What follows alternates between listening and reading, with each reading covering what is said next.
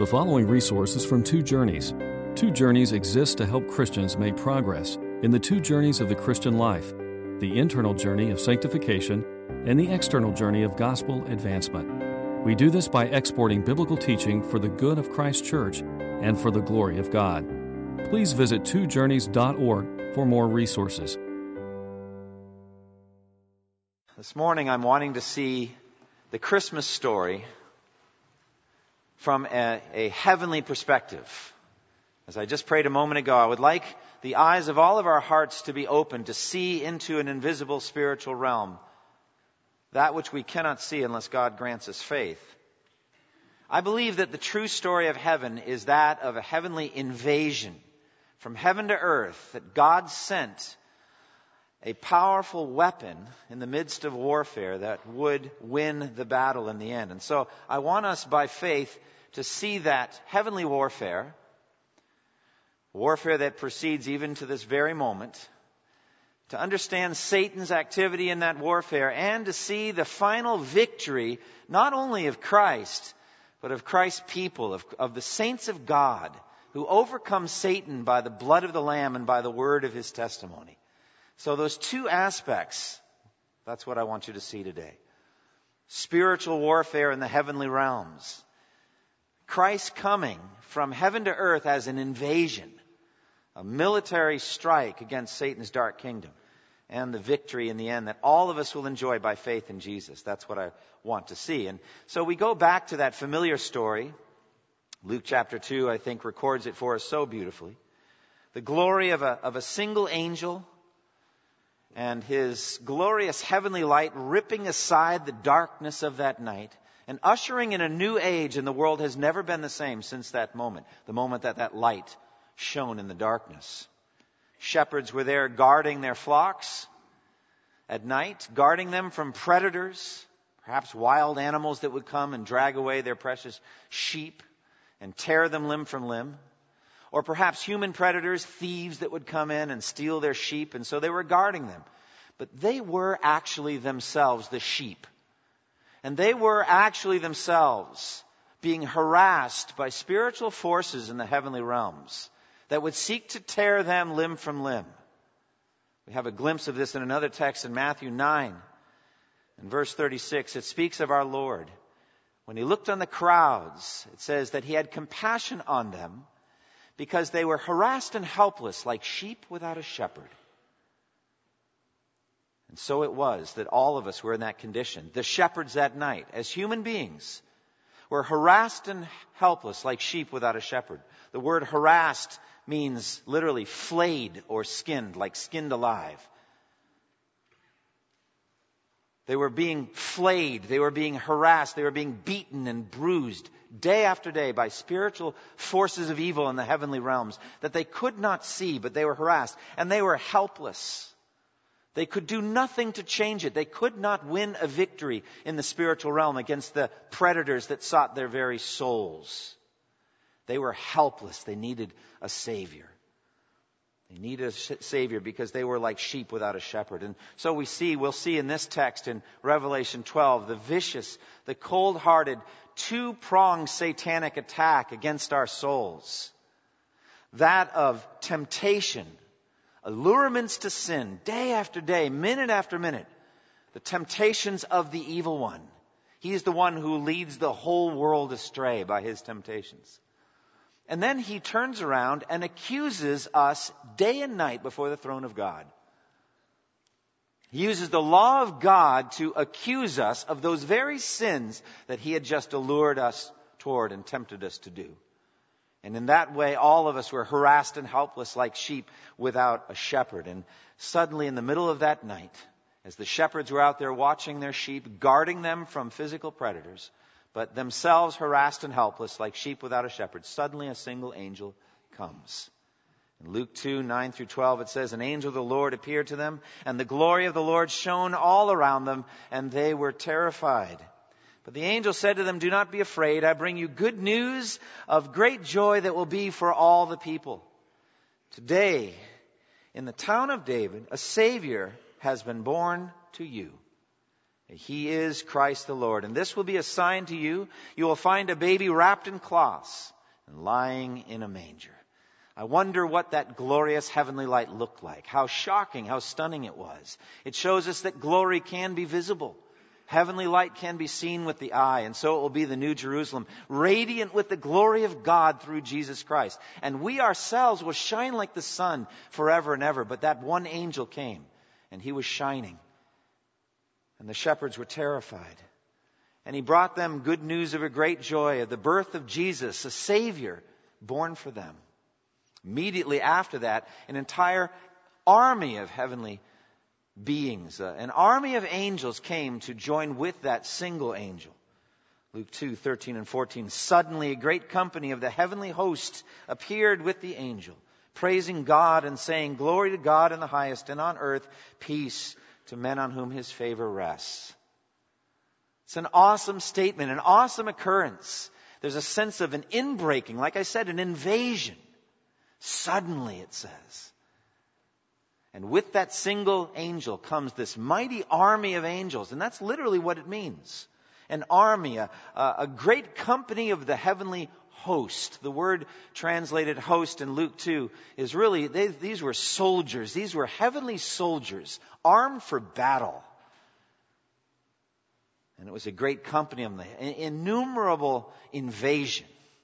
Maybe the greatest number of angels that had ever been seen with the human eye on earth that night. A heavenly invasion, not to fight at that moment, but to worship, to praise God for his good news. The birth of the Savior, of Jesus Christ in the city of David, in fulfillment of prophecy.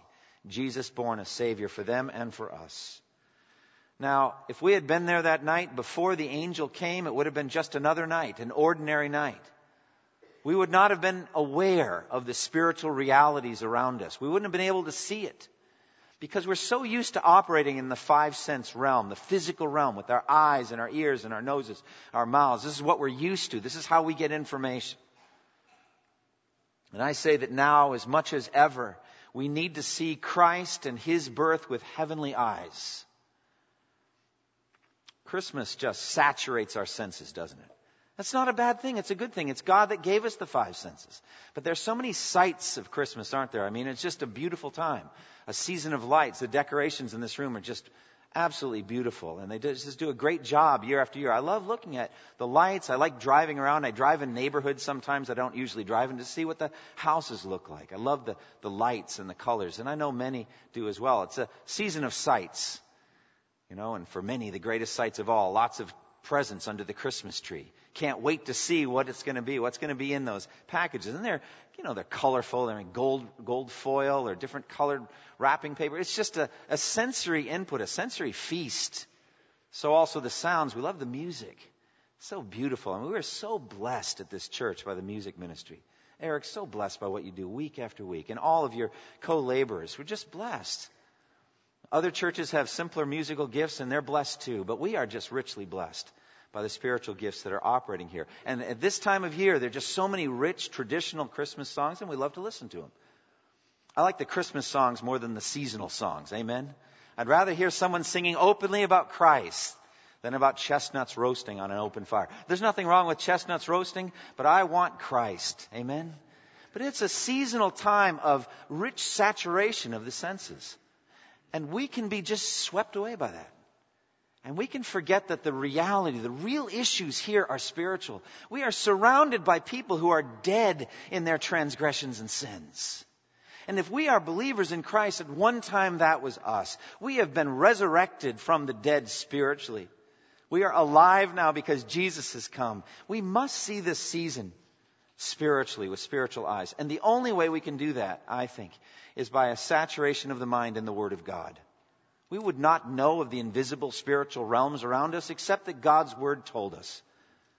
God's Word told us that there is this spiritual world around us and that by faith we can perceive it. And Revelation 12 gives us, I think, a very unusual glimpse into the reality of Christmas, what we call Christmas, the birth of Jesus into the world. And so we'll see an unusual glimpse into the heavenly realms connected with the warfare birth of Jesus, how he's born into a war. and how the devil was ready at that moment to kill him. And we're going to see also back in time, I believe, that Revelation 12, 7 through 9 goes back to the beginning, even before Eden, to show how Satan lost his place in heaven and was hurled to the earth.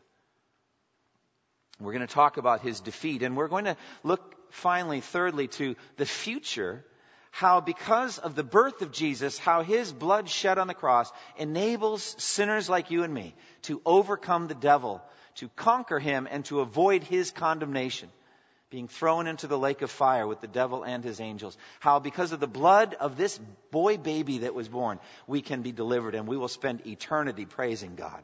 That's the three-part outline of Revelation 12. So let's look at the first part. A heavenly sign, the wartime birth of our Savior, verses 1 through 6. Verse 1 and 2 says this: A great and wondrous sign appeared in heaven, a woman clothed with the sun, with the moon under her feet, and a crown of 12 stars on her head. She was pregnant, and she cried out in pain as she was about to give birth. Now, we have just been helicoptered and dropped by your pastor right into the middle of the book of Revelation. There's no context for this at all. We're just dropped right into the apocalypse. And so with that, you're dropped into apocalyptic language, symbolic language, which is sometimes very, very difficult to interpret. The apocalypse, literally, that's just a transliteration of the Greek word, which means the unveiling. It's the unveiling of things hidden, the things that needed to be revealed. Ultimately, Revelation is an unveiling of Jesus Christ. So through the book of Revelation, we can see Jesus Christ. The veil is pulled back, and we can see Christ in a way we couldn't see any other way. But there are other hidden things that the book of Revelation unveils. The spiritual realms. The circles of thrones around the central throne of God. We can see all kinds of things through this marvelous book. But in order to do it, we have to read through symbolic, what we call apocalyptic language. Symbolic language. And so things aren't always exactly what they appear to be. So we see immediately a great and wondrous sign. And that's what it is. It's a marvelous, a miraculous sign appearing in heaven. And it is a woman, a pregnant woman. And she is pregnant, she's crying out, about to give birth.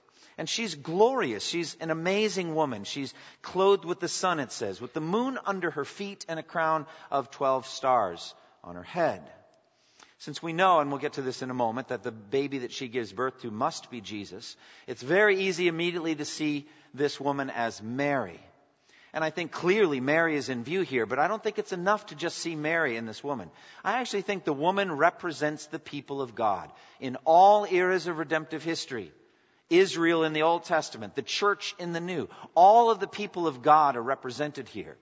It's because later in Revelation 12, this woman is persecuted and she's fleeing and she's still on earth and she's harassed by the devil and she needs protection from God and she's there for 1,260 days. We'll talk about all that briefly, but this is, I think, representing the people of God. And Mary then is one of the people of God, and she is the one that literally physically gives birth to Jesus. And that's the way that I interpret it. It's the glorified vision of the church or the people of God, all of God's elect, radiant with glory. Not so much Mary. I think sometimes Catholic artists might take images here from Revelation 12 and picture Mary as the Queen of Heaven, and that's a mistake. Mary was an ordinary woman in this regard. She was a sinner saved by grace, just like you and me. Godly woman, chosen for a special role as many other men and women are in the Bible, but she's no Queen of Heaven. And so it would be wrong to take the images of Revelation 12 and ascribe them just to Mary. I want to expand them to ascribe them to all of the people of God. And it's amazing, too, when you think about it. How do the people of God, in that sense, give birth to Jesus? Well, we know that according to Romans 9, from the Jews is traced the human ancestry of Jesus, who is God over all, forever praised. And so from the Jewish nation, with Mary as the culmination, a Jewish girl, Jewish young woman, Jesus got his body. He was incarnate. He took on a human body. And so in that sense, the people of God ultimately give birth to Jesus. But isn't it amazing and deep and rich to contemplate that the one to whom she gives birth physically is the same one who gives her birth spiritually? For it is Jesus who said to Nicodemus, "You must be born again." And if we are not born again, we cannot see heaven, but we will be condemned with the devil and his angels. And so this physical birth comes, and we give birth to Jesus physically because we needed a Savior. It's because of our sins. To some degree, it's our own shame that we had to have this kind of Savior, this kind of salvation. We needed Jesus to come and take on a mortal body. And so we gave him a mortal body so that he could die. He then gives us a resurrection body so that we can live. And how sweet and marvelous is that? And so this woman is crying out in pain. She's laboring. She's in agony. She's glorified ultimately, but waiting for the birth of Jesus. The second sign comes in verses 3 and 4, a terrifying, vicious enemy. Then another sign appeared in heaven, an enormous red dragon with 7 heads and 10 horns, and 7 crowns on his heads. His tail swept a third of the stars out of the sky and flung them to the earth. The dragon stood in front of the woman who was about to give birth, so that he might devour her child the moment it was born. So here's this terrifying spiritual enemy, another sign which appears in heaven. This is in the heavenly realms. This is not something you can see except by faith. And this terrifying enemy is described as enormous. He's immense. He is a red dragon. The dragon, a figure that's come down to us in mythology, come down to us in the history of many nations. Probably a literal creature at one point was named this name dragon. But this is clearly a spiritualized vision of a terrifying beast, a horrifying beast, ready to assault the woman and her male child. It speaks also of his great power, 7 heads, 10 horns and 7 crowns on those 7 heads. This all accumulates to the great power of Satan. And since the image is very similar to Daniel's images in Daniel 7 and 8, which inevitably there in that book refer to political kingdoms, empires, I think behind this to some degree, and you see this more in Revelation 13, is Satan's use of human kingdoms and kings, tyrants, wicked governments to assault the people of God. And so he's got 7 heads and a crown on each head. And there's just all of this power, this might, and this viciousness. Now, John leaves us no doubt as to who this is. Later in verse 9, it says, the great dragon was hurled down, that ancient serpent called the devil, or Satan, who leads the whole world astray. That is a comprehensive identification, isn't it, in verse 9? We'll talk more about it. But we know who this dragon is. This is the devil. And notice that it says that his tail swept, in verse 4, a third of the stars from the heavens and flung them to the earth. I believe that this is referring to fallen angels, what we commonly know in the New Testament as demons. And so a third of the angels joined Satan in his rebellion against Almighty God. And they were flung to the earth, as we'll see later in this text. They lost their place in heaven. And they are on the earth tormenting those on the earth. The devil is not alone. And he has a very organized, malicious empire, a kingdom designed to destroy our souls. And so a third of the stars thrown down to the earth. And he is standing there in a posture that's very threatening and very intimidating, terrifying even. He is waiting over this pregnant woman as she's in labor, waiting to grab her child the moment he's born and kill him. There's no doubt about it. To devour that child the moment that he is born. Now, I think this implies very plainly that Satan knew who Jesus was. He knew that Mary had never been with a man. He knows all of our histories. That she had never been sexually with a man. She was a virgin, and yet here she was pregnant. She also knows what the angel Gabriel had said to her, and what the angel had revealed to Joseph, what the two of them had discussed together, how the whole thing was unfolding.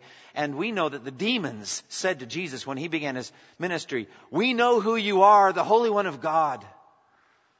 And so the devil is very well aware of the significance of this birth and who this baby is. We also know, as Jesus said from John 8:44, the devil was a murderer from the beginning. He intended murder toward this little baby that was being born. But thanks be to God, the angelic army was there to stop him. Amen? I think they weren't just there to praise God, but they were there ready for a fight. And the sovereign power of God was there to protect this little baby Jesus as well. But what a terrifying vision. And it's an amazing thing when we think about it.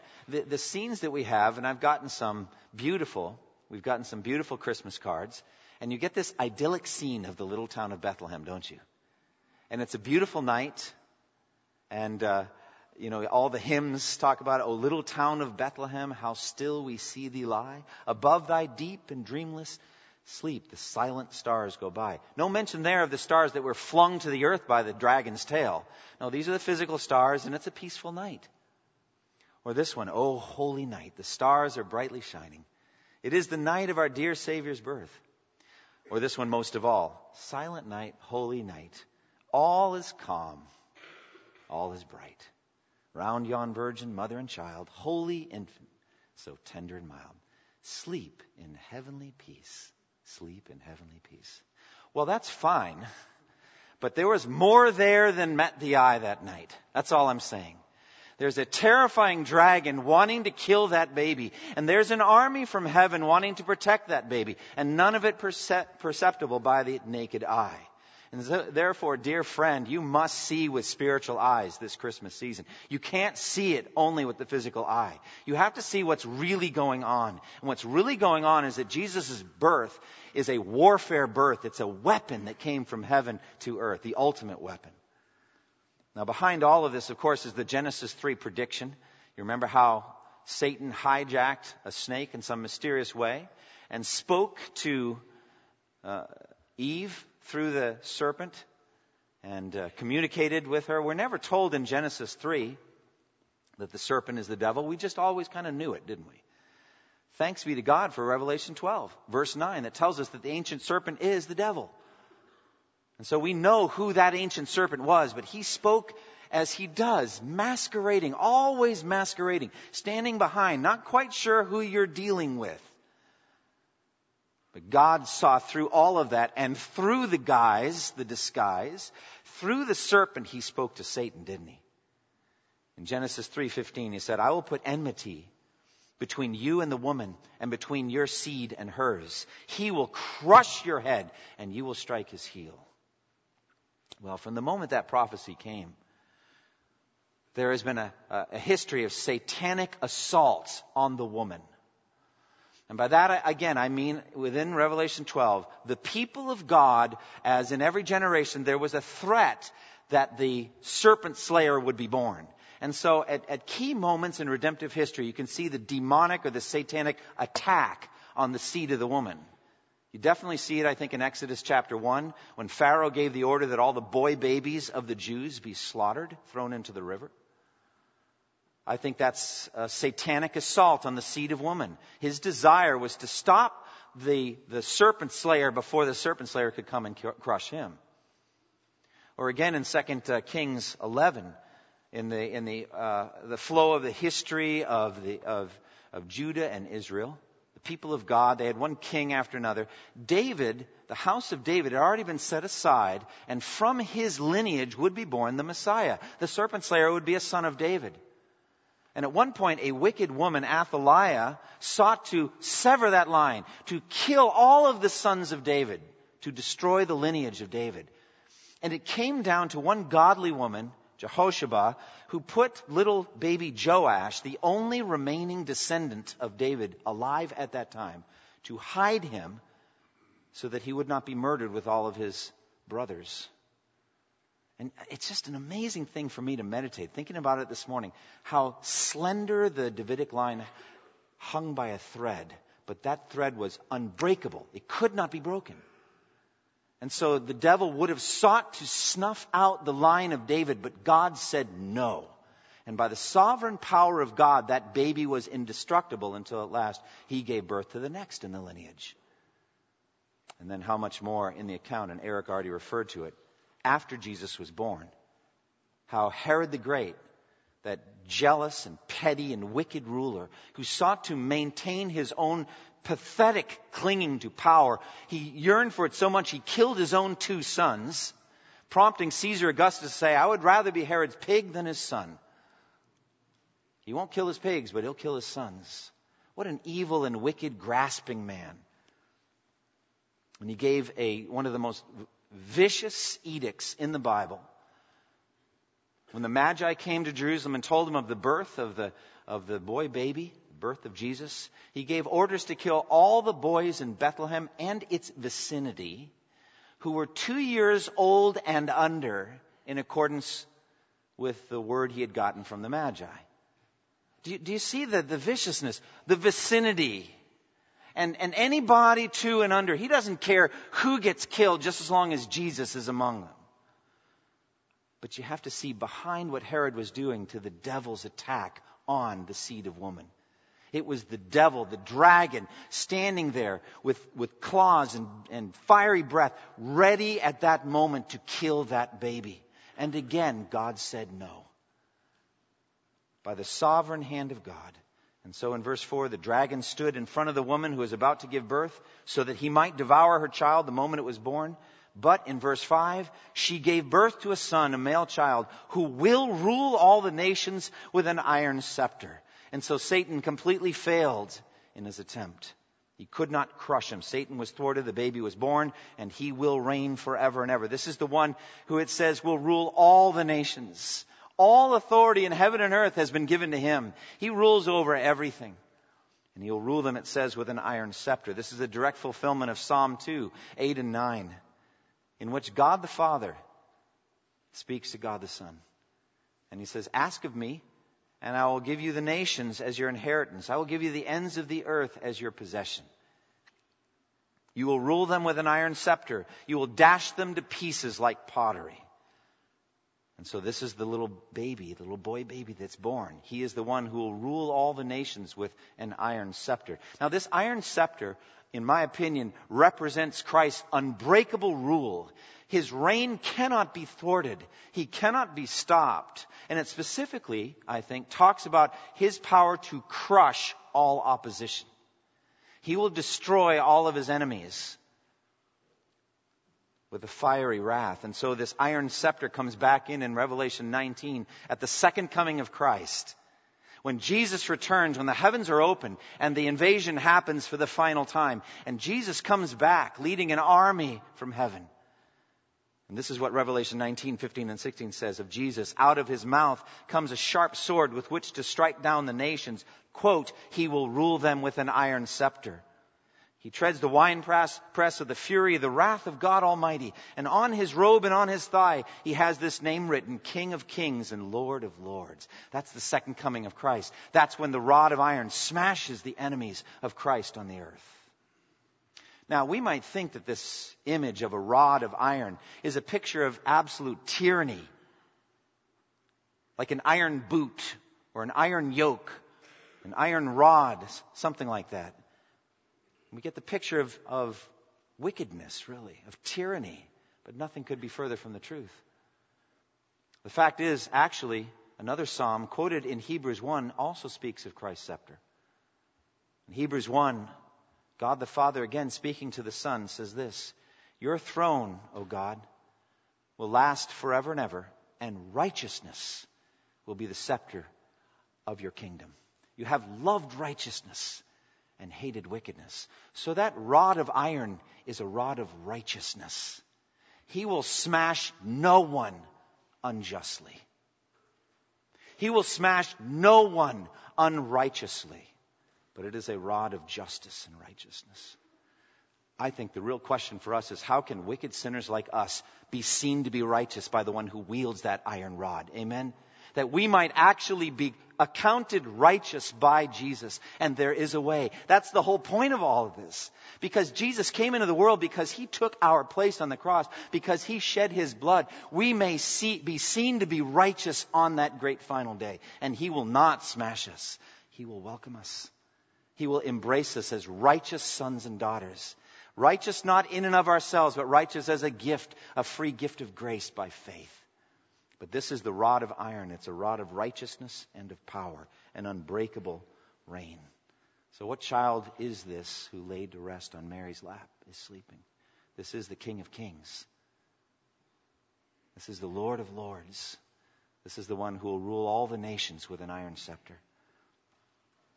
And so Satan sought to devour this little boy baby, but he couldn't do it. And we're told that her child was snatched up to God and to his throne. Satan wanted to snatch him, but Jesus caught him up to heaven. And we know that this is referring to after Jesus' sinless life, and after his atoning death, and after his mighty resurrection, bodily resurrection on the third day, he ascended to heaven and now sits at the right hand of God the Father Almighty. And from that place he will come to judge the living and the dead. As Psalm 110 says, God the Father speaking to God the Son, sit at my right hand until I make all your enemies a footstool for your feet. The Lord will extend your mighty scepter from Zion. You'll rule in the midst of your enemies. So there's the scepter again. God's going to extend Christ's scepter, and he is to sit at God's right hand, and God the Father is making Christ's enemies a footstool for his feet. Just as it said in Hebrews 10:12 through 14. But when this priest had offered for all time one sacrifice for sins, he sat down at the right hand of God. And since that time, he waits for his enemies to be made his footstool, because by one sacrifice, he has made perfect forever those who are being made holy. That's the gospel. Jesus now is at the right hand of God. And if you're a child of God, and if you've been made holy by simple faith in the blood of Jesus, he is at the right hand of God and is interceding for you right now. You know why? Because you're in trouble. And so am I. We'll get to that in a moment.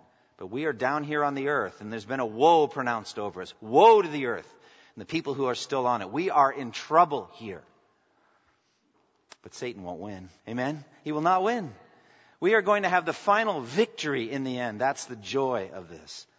The woman is protected. She's still on the earth, and she needs to be protected. Look at verse 6. The woman fled into the desert to a place prepared for her by God, where she might be taken care of for 1,260 days. And so, again, this is why I do not think this is only talking about Mary. But this is the people of God, even after the birth of Christ. She needs to be protected. She is Christ's bride. Now we change the image a bit. And she must be protected from the assaults of the evil one. And she flees to the desert. So she is fleeing because the one pursuing her is more powerful than she is. But she goes to the desert, which is that ancient place of protection by God and provision by God. You know, where the Jews wandered through the desert, and only God can feed his people in the desert by manna and by hidden springs of water. And so we are in a desert land, and we are being provided for by God, and we're being chased by the devil and assaulted by the devil. But we will be cared for. 1,260 days, lots to say about that. What can we say about the 1,260 days? A time, times, and half a time. 42 months, 1,260 days. 3 different ways that time is identified. And we'll say nothing more about it. What do you say? I believe it may be the very last stretch of time of human history. The final phase of the persecution of the devil against God's people. But also here, at least, it represents a finite amount of time where the devil gets to beat us up. And then it will be done, because this text tells us that the devil knows his time is short, and our time of suffering and our time of persecution is finite. It's fixed. The days have been weighed out and will not go a single day beyond what the elect can bear. And so she is protected. So that's the first phase. Second phase, heavenly warfare, the first defeat of Satan in verses 7 through 9. There was war in heaven. Michael and his angels fought against the dragon, and the dragon and his angels fought back. But he was not strong enough, and they lost their place in heaven. The great dragon was hurled down, that ancient serpent called the devil or Satan, who leads the whole world astray. He was hurled down to the earth, and his angels with him. Not every interpreter agrees with me on this, but I think that this is referring to even further back in time, back before the Garden of Eden, back before Adam and Eve fell. This is referring to the fall, the original fall of Satan. Other texts in the Old Testament, Isaiah 14 and Ezekiel 28, refer to the fall of Satan, I believe, in prophetic guise. God created everything good. All of the angels, including Satan, were created good and beautiful and upright and righteous. But at some point, the devil got into his mind to try to take over heaven. And so he led a rebellion against Almighty God. He tried to ascend to the throne of God and topple God from his throne, but he could not do it. And so we're going back in time, and the archangel Michael initiates the attack here. Satan has been limited in what he could do. He could only recruit 1/3 of the angels to join with him in rebellion. And Michael and his angels fought against the dragon, and the dragon and his angels fought back. But the dragon was not strong enough, and they lost their place. Not just the dragon, but everyone that followed him. They were hurled down to the earth. They lost their place in heaven.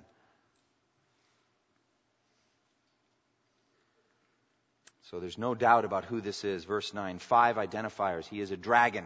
He is the ancient serpent. He is the devil. He is Satan. He is the one who leads the whole world astray.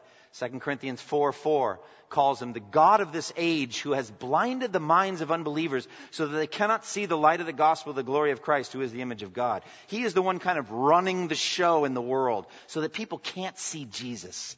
They can't understand his glory. He's blinding their eyes. He is the God of this age. And he's leading the whole world astray. Simply put, he's leading the whole world through sin, through temptation and sin, leading them away from God and away from Christ.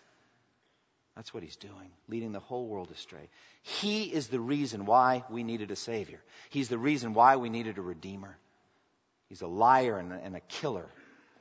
And what lessons can we take from verse 7 through 9? First, Satan's awesomely powerful, but he still couldn't win. I mean, he may be the most, I can't make this assertion definite from Scripture, but he may be the most powerful single created being. But he still wasn't strong enough. He is vastly more powerful than you and I. Vastly more powerful.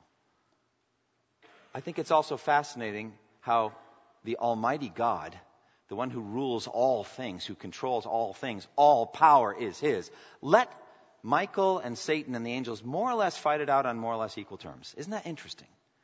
God is the billion-pound weight that when he weighs on one scale or the other, it's over. That side wins. It's that simple. If he had stepped in and snuffed Satan out, it would have been over. But it was not God's will to do that. And so he let them fight it out, and Michael won. And his angels won. And you may puzzle over that. Say, God, show up with your omnipotence. God is showing up every moment with his omnipotence. He actually allows David's line to go down to a slender thread and then just says, you can't break it. He allows Michael and his angels to fight it out, and Michael wins by the sovereign hand of God. Satan was cast down to the earth to begin his earthly reign. He became the strong man with armor and weapons, who then someone more powerful came and overtook him and stripped him of his weapons and plundered his house. And friends, the plundering of Satan's house has been going on for 2,000 years. Amen? And you're part of the booty. You're part of the plunder. You've been rescued from the dominion of darkness and brought over into the kingdom of the beloved Son. And Satan took over the world, and he boasted to Jesus, the world has been given to me, and I can give it to anyone I want to. Well, who is it that gave him the world? I don't think it was God the Father. I think it was Adam. He just handed it to him. And Jesus came to get it back.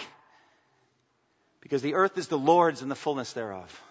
And Satan is a liar. And everything he tries to give is a temporary gift, because that's all he can offer. His time is short. How can he give Christ the kingdoms of the world and their splendor forever and ever? He doesn't control them. His time is short. And so Jesus rightly said, away from me, Satan. For it is written, worship the Lord your God and serve him only. So, I want you to estimate Satan and his demons rightly. They are powerful. They are here now, right now. They are assaulting you with temptations right now.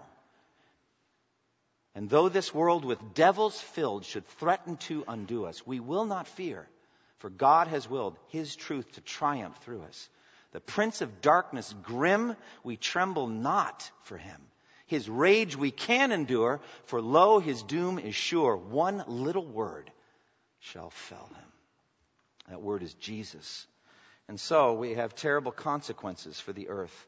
Satan both leads people astray, and then he accuses them before the Father night and day. He has crafted a wise, darkly wise, wicked world system that comes at us in clever, devious, tricky ways. We have our own flesh, which he is well acquainted with. He knows our weaknesses and our tendencies. And he then marries together the allurements of the world, specifically to your weaknesses, in a scheme system which is very effective. I've often wondered what it would be like to fight the world in the flesh without the devil there. We would be vastly more successful. And so Revelation 12:12 says, "Woe to the earth and the sea, because the devil has gone down to you. He is filled with rage because he knows that his time is short." Isn't that a marvelous thing? The devil knows his time is short. How does he know that? Because he believes God's word. Isn't that something? James 4 talks about demonic faith. And so Satan actually believes that his time is short. He's seen evidence of it. He could not stop Jesus. And he has been defeated now for 2,000 years. And you know, the whole thing just makes him angry. He's just enraged. And God sits on his throne serenely smiling, perfectly at peace. Our God is in heaven. He does whatever makes him happy. And he is a happy being. So I would suggest you go with the happy God rather than the enraged God. Amen? The happy God will live forever and ever and ever, and nothing can get him off his throne. The God of this world has a temporary reign, and he's filled with rage. He's not happy with anything that he has. And so, don't you see how the worldlings go after the things of this world, the lust of the eyes, the lust of the flesh, the boastful pride of life, but they don't make them happy. They're angry too. They're imitating their father, the devil. Let's not be like them. But the devil is filled with rage because he knows his time is short. Thirdly, a heavenly victory, the conquering joy of the saints. Then I heard a loud voice in heaven say, "Now have come the salvation and the power and the kingdom of our God and the authority of his Christ. For the accuser of our brothers who accuses them before our God day and night has been hurled down. They overcame him by the blood of the Lamb and by the word of their testimony. They did not love their lives so much as to shrink from death. And therefore rejoice, you heavens, and you who dwell in them. But woe to the earth and the sea, because the devil has gone down to you. He is filled with fury because he knows his time is short." Friends, this is the victor's cry. Rejoice! Now at last the kingdom of God has come. A loud voice in heaven proclaims this victory of Christ over Satan. Because Jesus has been born, because he lived a sinless life, because he taught all those perfect doctrines, because he did those mighty miracles, because he went to the cross for you and me as our substitute, because he died and shed his blood, because he was raised from the dead on the third day, because he ascends to heaven and now sits at the right hand of God the Father Almighty, because of all of that, the salvation of our God has come. Look at the spoils of victory. The salvation of our God, the power of our God, the kingdom of his Christ, the authority of Christ. All of these things rushing in one after the other because of the victory of Jesus. If you know Handel's Messiah, you know this is the Hallelujah Chorus, the second part. Where would the Hallelujah Chorus be without the book of Revelation? Amen? Got to have the words that we're singing and celebrating about. The kingdom of this world has become the kingdom of our Lord and of his Christ, and he will reign forever and ever. That is the celebration, the spoils. And all of this comes from one source, the death of Jesus on the cross. So we have kind of a two-part existence right now. We've got an existence here on earth, our feet firmly rooted to the ground, and a woe has been pronounced over us in one sense. We are still in trouble. We are in danger. The devil is working on us every moment, crafting temptations, assaulting us, accusing us, telling us how wicked and how sinful we are, underestimating the blood of Jesus. And so we are in trouble and we're having difficulty. But then we've got this heavenly vision of the saints who have made it through. They're done. They have fought the good fight. They've finished the race. They've kept the faith. They are up in heaven and they're finished with all the strife and conflict. And they're just, therefore rejoice, you heavens. Time of strife is over. And how did they get there? Look at verse 11. They overcame him by the blood of the Lamb and by the word of their testimony. Jesus is the Lamb of God who takes away the sins of the world.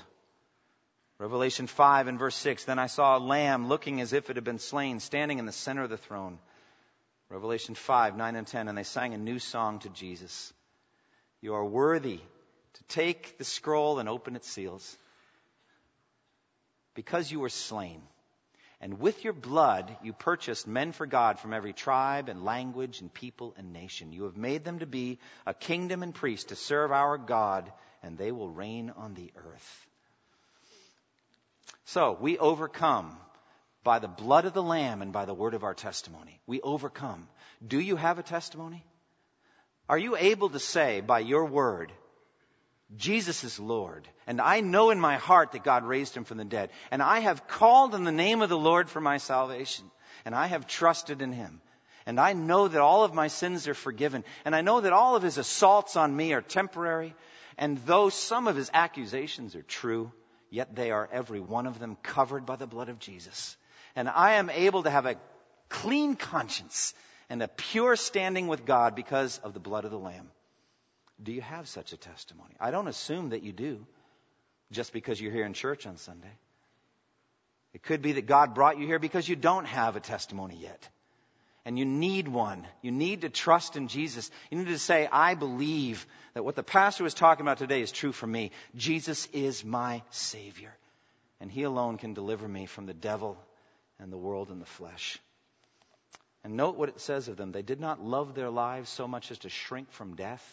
That must characterize you if you're going to go to heaven. I do not say to you that you will most certainly be persecuted by the government of this country, or be arrested or beaten for your faith and pressed through to martyrdom. I don't necessarily think that may happen. But you must not love your life in this world so much that you don't obey Jesus. You have to be willing to turn your back on your earthly life, to deny yourself every day, and take up your cross and follow Jesus. That is the life that leads to heaven. Verse 11 says they didn't love their lives in this world so much as to shrink from death. So you may be called on to be a martyr. I don't know what the future of America holds. I don't know if the American government will persecute Christians to death in my lifetime. I don't know. Maybe, maybe not. Stranger things have happened in redemptive history than that. A government assaulting Christians and killing them. It goes on all the time, even now. May not happen in our country, or it may. But this verse goes beyond mere blood martyrdom. I think we are called on every single day to die to ourselves and serve Jesus. When the moment of temptation comes, when that flaming arrow comes from the evil one, you must die to yourself by putting it to death. That's just what it is. Feels like dying. Feels like dying. But unless a kernel of wheat falls into the ground and dies, it remains only a single seed. But if it dies, it brings forth much fruit. You're called on to die. To die to sin, to die to the world, to die to ambitions, and live only for Jesus. So what applications? Well, come to Christ. Come to Christ now. Come to Christ every moment. See through Christmas to Jesus. Amen. See through it all. Enjoy Christmas. Have a good time. Eat the eats and smell the smells and open the gifts. Do all of that. That's wonderful. They're all gifts from God. But can I just ask, see through all of it to Jesus on the other side.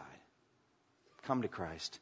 Secondly, celebrate God's total victory over Satan. Do you know that Revelation 12 portrays Satan as a 5-time loser? It's fun. I mean, I stopped at verse 12, but if you keep going, he loses 5 times. He just keeps losing and losing and losing and losing. God delights to make Satan lose for a long time, thousands of years of losing. And so 5 times in this text, we'll start historically with verse 7. Satan fought against the archangel Michael in heaven, but he lost and he's cast down to earth. Start there. He loses. And then he's the dragon who attempts to devour the male child and put him to death, but he loses. And then he pursues the woman, but God protects her in the desert for 1,260 days. Then he tries to swallow the woman up in a river, but the earth swallows the river instead. And then he tries to wage war on the woman's children, those who keep on obeying God's commands and holding on to Jesus' testimony, but he's thwarted there too. 5-time loser. Amen? 5 times. Christ is the victor. Christ is the triumphant king. Thirdly, understand Christ's rod of iron. Christ's rod of iron, understand it. It crushes his enemies. It trains his children. So when you have an adverse providence, as Sarah Edwards said when she found out that Jonathan, her husband, had died, she said to her daughter, let us kiss the rod. Kiss the rod. And what it means is trust in the strokes of your father.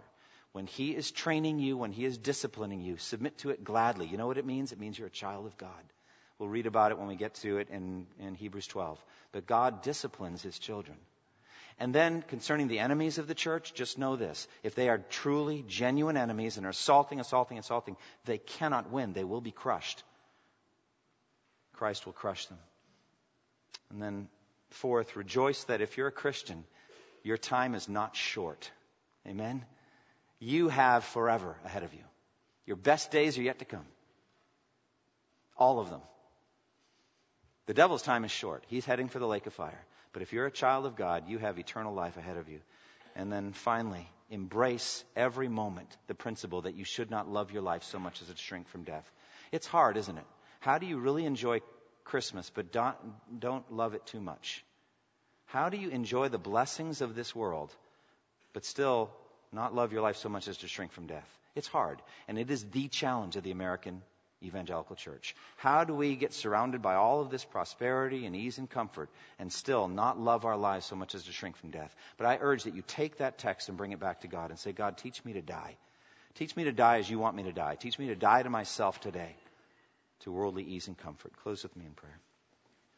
Father, we thank you for this text, for all that it teaches us of Jesus. Thank you for everything that he has done for us in coming to earth from heaven, dying on the cross.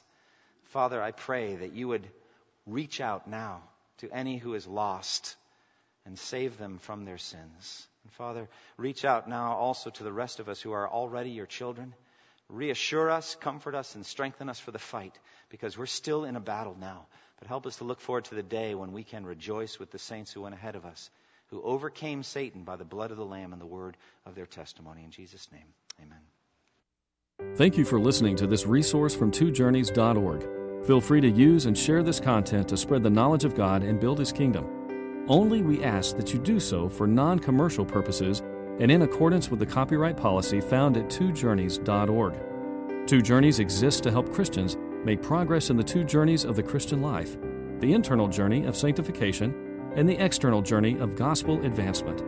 We do this by exporting biblical teaching for the good of Christ's church and for the glory of God.